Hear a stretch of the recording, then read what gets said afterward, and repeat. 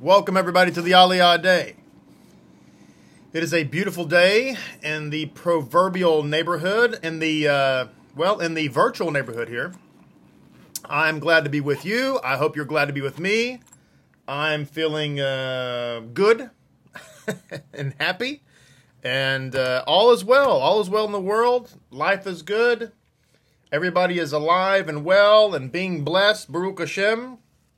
And nothing is, nothing can be better, right? We're living the dream. We are presently living the dream, Baruch Hashem. We are experiencing a little bit of shutdown and a little bit of quarantine and isolation. But if you have to be shut down and quarantined and isolation, there's no better place to be quarantined and isolated than right here in Los Estados Unidos. So that's right. Rachel, Kol Tov. That's right. Everything is Kol Tov. And here I am, isolated with you. The synagogue has been a lonely place lately, but we'll have activity today because we have some meat orders locally anyway. I wish I could supply meat nationally and internationally, but unfortunately that is not, we're not able to do that. Was able to see Celia and yesterday for a little bit, and Wanda, Baruch Hashem. So Celia and Wanda came to Wanda around the synagogue. Ha ha ha. Anyway, and I got to see them, and so that was nice. It's nice to see congregation members face to face, which you haven't seen in a few weeks. So Baruch Hashem, and there's Celia right there. She was the first one on the Aliyah. So welcome Robert from Nebraska. Welcome Rachel, precious, beautiful Rachel, watching from Tulsa. Always glad to see you, my dear. And who else do we have? Jatwadatu, Sue, welcome. And who else? Hadass, who has evidently enjoyed some shakshuka by the hand of Raphael. And there's Raphael. He's finished with his shakshuka, so welcome. Glad you're here. Forrest, good to see you, Forrest, watching from the outpost in the northeast up there. Good to see you, sir. Ryan, welcome. Devora Barrayo, glad you were here. Lynn, glad you were here. Who else do we have? Our Jamaican is here. Welcome. Watching all the way from Kingston, Jamaica. Glad you were here. Gigi, glad you're here as well. Vincent, Georgia, Yiska, Gabrielle from Germany, our outpost there on the German Alps. I'm just kidding. Are there such thing as German Alps? I don't know. Somebody educate me. Elvra, glad you're here. Is it Shy or Shay? Maybe it's Shay. Well, glad you're here. Who else? Christopher, welcome. Janaea, watching from Kansas City. The Rebbetzin is here in the house. Baruch Hashem. And somebody watching here, the Covingtons. Is that the Covingtons that were with us many, many moons ago? Is that the same Covingtons from Louisville, Texas? If it is, welcome. Glad you're here. Diane, welcome. Andrew, welcome. Juan, the Holy Juan. There he is, watching this morning. Glad you're here. And Roy from Coffeyville. Where's Coffeyville, Roy?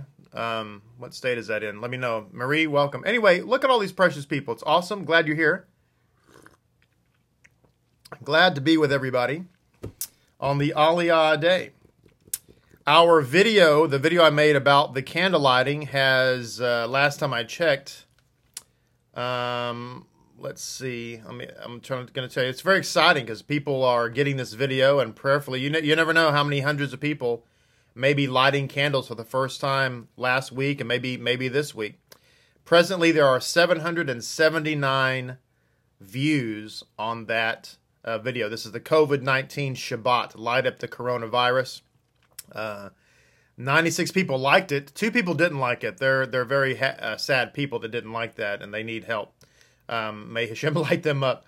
But anyway, share that video. That's very exciting. Then the COVID-19 spiritual response video, just to give you an idea. 1,321 people have viewed that video. 122 likes, and 3 malcontents didn't like it, but who cares? So share that video, and that's awesome. People are getting the word and turning on the light of Mashiach. May Mashiach come soon, right? For the benefit of the world. I was thinking about that just last night. I was in davening, Minka, and prayerfully, everybody is prayerfully.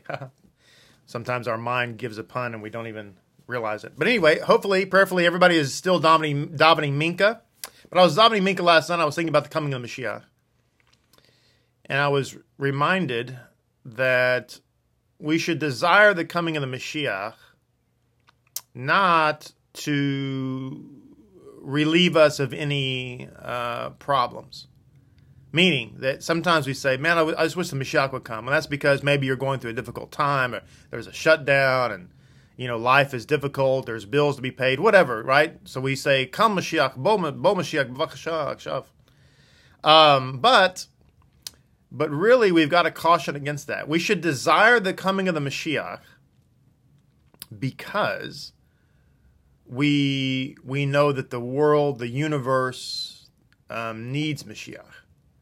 I hope that makes sense. It's a very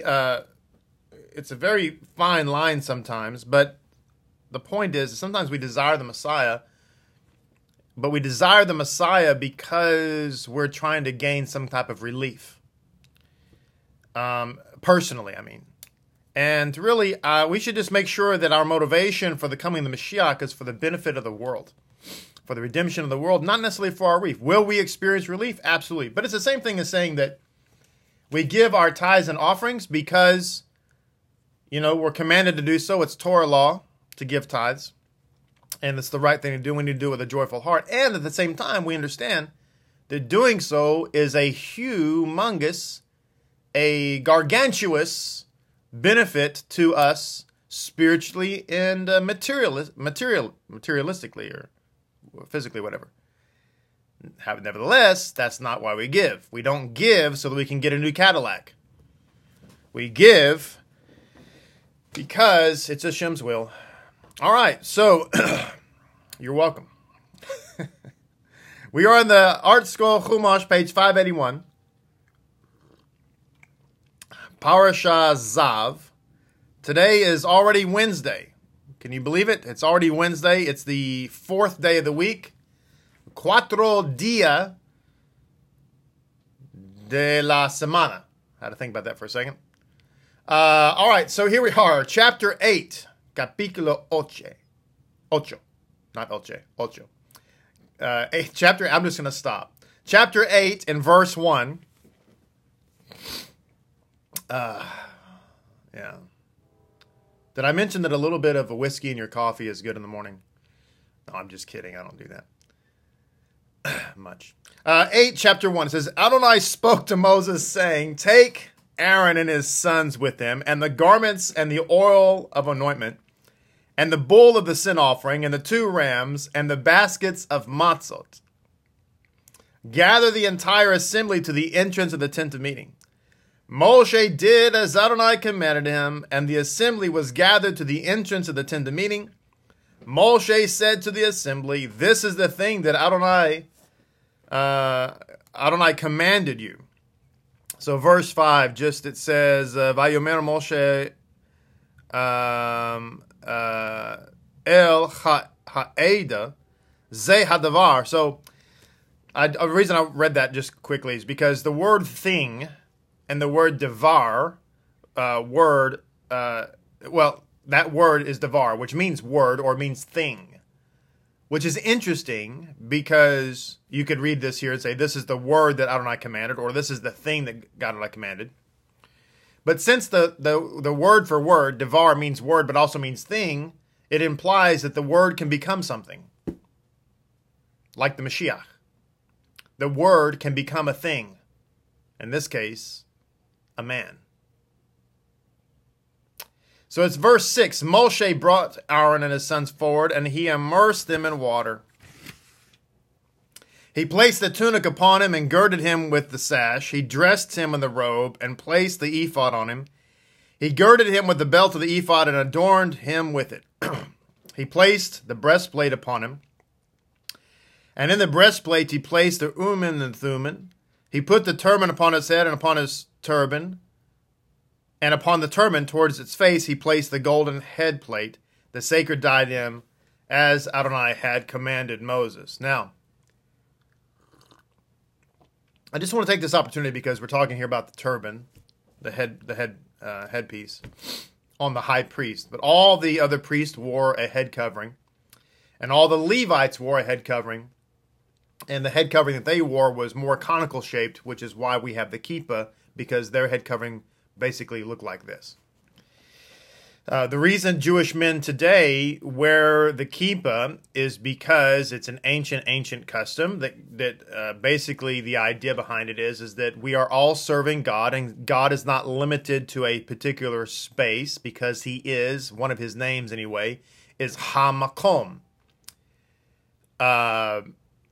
which means the place. So Hashem is the place. He's not limited to a tabernacle area. So the idea is, if the priests and the Levites are serving Hashem and they had their head covered, then we are, by extension, a kingdom of priests, and therefore we cover our heads because we're serving God all the time.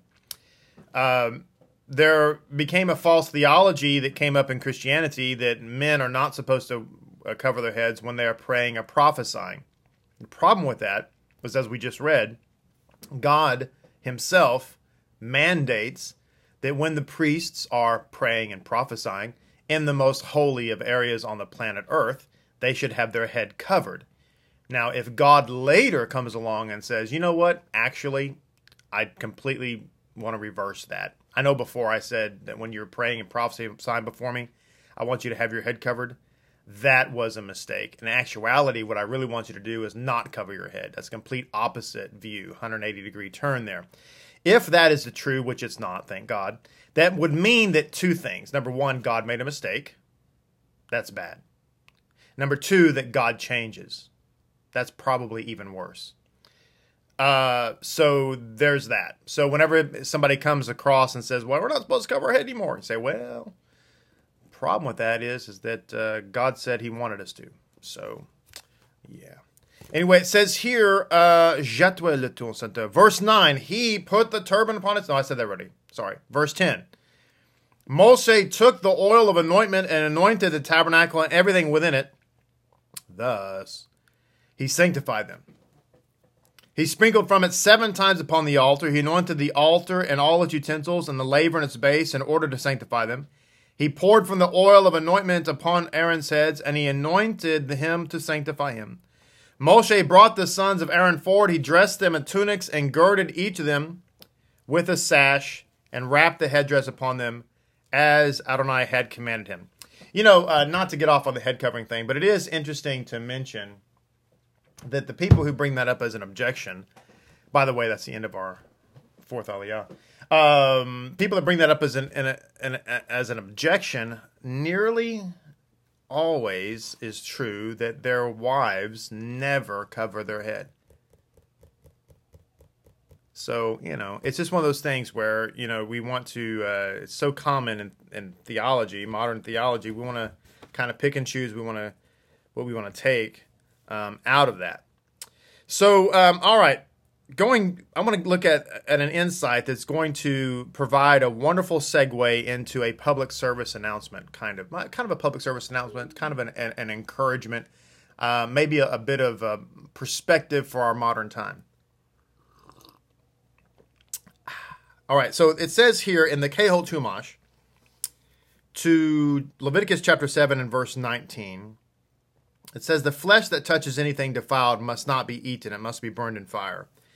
So it says here, according to the sages, this is talking about in Shabbat 25a, which is in the Talmud, one of the reasons defiled meat must be burned is so that other people not confuse it with permitted meat and inadvertently eat it. In other words, even if we are certain that we will not eat it or use or even touch it, we must burn it so that others will not come to transgress. The Torah here demonstrates how deeply we ought to be concerned with our fellow's safety and the pains we ought to take to spare them any wrongdoing. Now, the reason I wanted to read that is because it's very appropriate to the time in which we are living. we're having these stay-at-home orders and stay away from work or work from home orders, or no more than 10 people gathered in a place of worship or whatever. So now all these churches and synagogues or what have you, such as us, are having to do online services and things of this nature. And some people are put out by that, and understandably so. I pray this all comes to an end very, very soon for a lot of reasons. Number one, I want people to be healthy and not die. Number two, I'm very concerned about our economy here in the United States. We want to be strong and everything. And number three, I want people's mental health and emotional health to be okay. But one of the big reasons for staying home, not going out, and not visiting the grocery store every day to get toilet paper, is because we don't want to get somebody else sick. And I promise you that a lot of people think about themselves as, I don't want to get sick. And they think about, or I'm not going to get sick, right? I'm trying to protect myself. Or they think that I don't want my liberties infringed upon because I want to be able to go around and do whatever I want to do. And you can't tell me that I can't go to synagogue or church or the store or the movie theater, or I can't go to a concert, or this is an infringement upon my liberties, and give me liberty or give me death, which are probably death. That kind of stuff, right? This is no time for that kind of silliness, because as Jews, we're supposed to be concerned about other people's well-being in as much as we are concerned about our own. So going about and taking these precautions is not just about us. That's point number one. But yesterday I saw a post online, and somebody was waxing eloquently about how something to the effect, I won't quote it exactly, but basically it was something to the effect of people who truly love freedom should essentially not be okay with all these restrictions. That if you are okay with all these restrictions and somehow you're a fair-weathered freedom lover, and in reality it's just a farce because our rights are being infringed upon, and we've got to give me liberty, give me death. Minutemen to your guns. They're shutting down the houses of worship. They're shutting down the ball games. They're telling us we can't go out, and that's never happened before, and it's a infringement upon our liberty. Well. Ladies and gentlemen, if there wasn't a global pandemic, all of that would be true. If the government woke up one day and said, you know what? You're not allowed to go to church. You know what? We want everybody to be in their homes by midnight. Not allowed to go out after that. You know what? You're not allowed to go to a ball game. Well, what's going on in the world? Nothing. We just decide that we don't want you moving around. Then it's time to get the AR and the AK out of the gun cabinet and go to work. But when there's a global pandemic, then there's reasonable cause. It's kind of like search and seizure, right? A police officer can pull you over if he has reasonable cause to do so. He can search your vehicle with a search warrant if he has reasonable cause to do so. You can't say, well, you can never search my car no matter what, ever. Okay? If you do, it's a violation of my liberty. That's not how life works in the United States. So let me give you some historical perspective, because this will help everybody calm down. All right? In World War II, remember that little episode, World War II? I wasn't alive then, contrary to popular belief, but World War II, right, was a global thing. Are you aware that during World War II, on the coastal cities anyway, in the United States, and of course all of England, there were mandatory blackouts? Mandatory blackouts.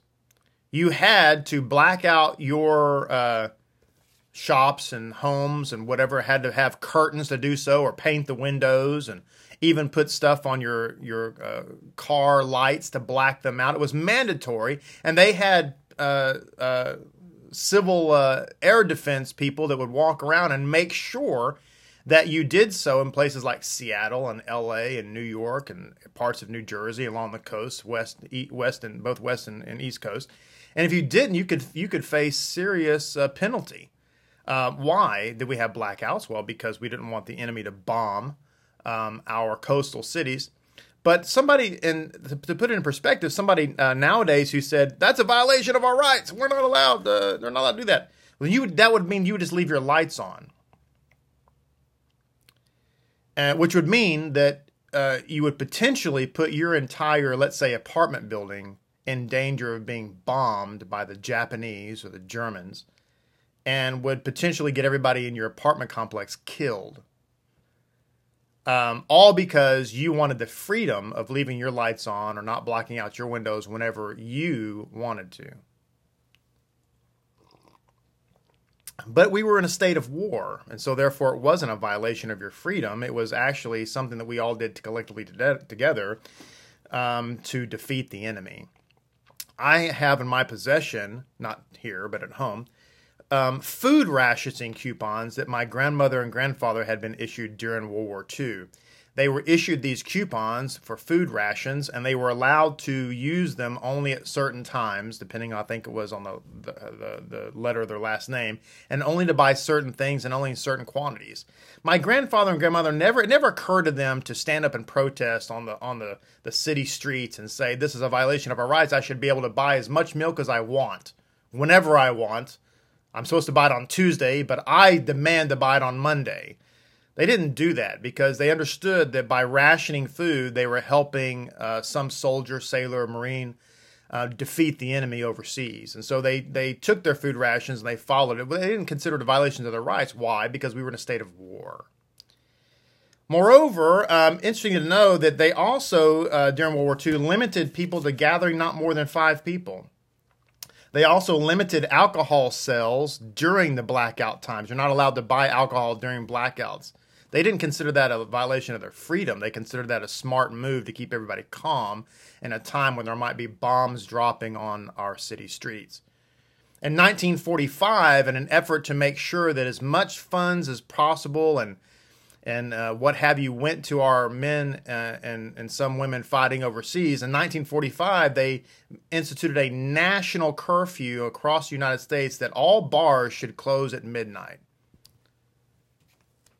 In New York, they defied that and they kept them open for another hour until the National Guard showed up and shut it all down. It wasn't a violation of their freedom. It was an effort to win the war.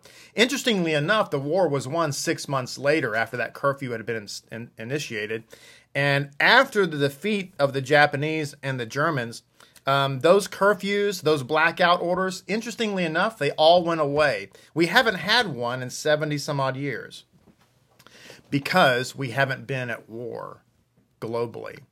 But we are at war now, so I am a freedom-loving American, and what that means is when my country is at war, and we are now, then I have the patriotic duty to do what I can to win the fight. And so that's what we're doing when we're staying at home. We're staying at home is not a violation of our freedom. It's actually a declaration that we are Americans, and we're proud Americans, and we are standing for each other. And so be proud to do just what you're doing, and don't look at it like somebody's trying to steal your freedom. Now, again, if all of this goes away and they still say, don't go to synagogue, well, I'm your huckleberry at that point. But until then, let's win the fight, shall we? All right. A lasting offering. You're welcome for that public service announcement. Hopefully that keeps everybody safe and calm. Let me see what else we got in the last few minutes. We have a few remaining moments here. The Cohen, a type of Mashiach. Ahmed and I were talking after the service on Shabbat because I had realized for the first time as I was reading along in the Torah with the Parashah, and it says in there in the Torah it says Cohen HaMashiach, and Ahmed advised me that he had apparently had read a little bit more, and he said that it actually says Cohen HaMashiach twice. Cohen HaMashiach would mean the Messiah priest, basically. And I thought that was very interesting because, as we both talked about at that moment, that this indicates that the Messiah is also a priest inasmuch as he is a king. And so I thought it was very, very interesting. But anyway, it says here, the Zohar points out that the same sacrifice for Aaron and his sons is mentioned later in chapter 7, verse 35, using the feminine zot instead of ze. This relates to the principle that a union of the spiritual qualities of male and female was attached within the person of the Kohen Gadol. So that's a very interesting insight. So the Mashiach is a type of Kohen, right? He's actually the highest Kohen, the highest priest. He's the great high priest. And so what this is saying is that within the Kohen Gadol, there was a fusion of male and female, which is why at one place it uses the feminine zot to talk about the sacrifice, and in another place it uses the masculine ze. Now, why is this important? Well, the reason is because that Mashiach is a manifestation of Hashem. And within Hashem is both the aspects of male and female. And the Mashiach is also likened to the first Adam. Refers to him as the second Adam, right? Now, who was Adam? Adam was obviously the first human being that was created by God, but he was also the human being that, according to our sages, was a spitting image of Hashem. So much so that the Midrash brings down that when he was created, the angels bowed down to him because they literally thought he was Hashem.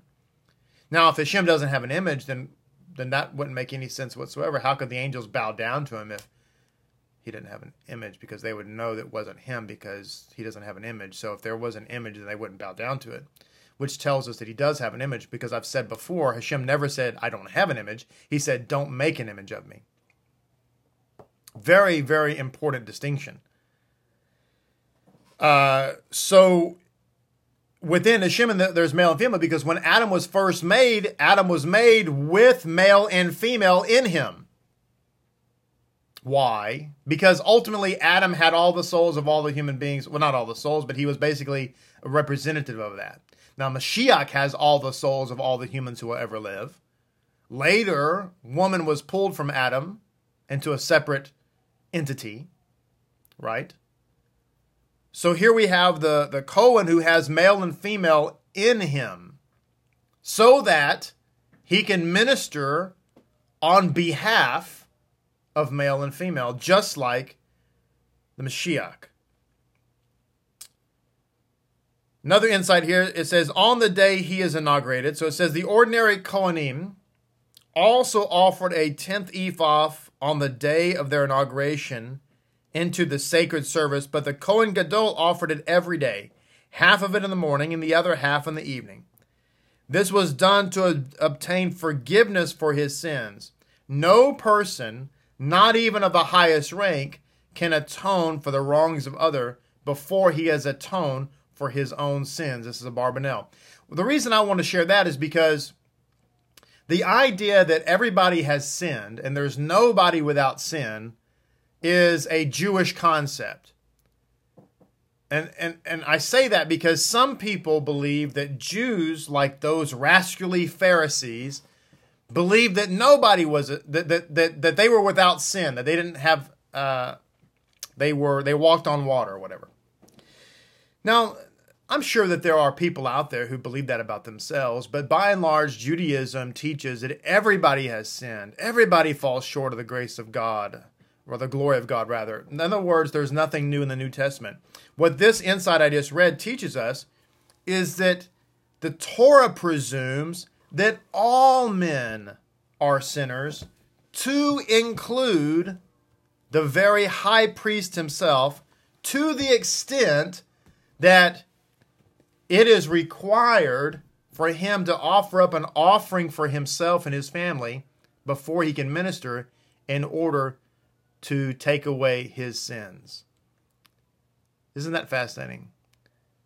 So even the highest level requires grace and mercy. This is the teachings of Hashem that we have to understand that all have sinned and fall short of the glory of God. So we talk about teshuvah of the world and teshuvah in this time, teshuvah during this pandemic.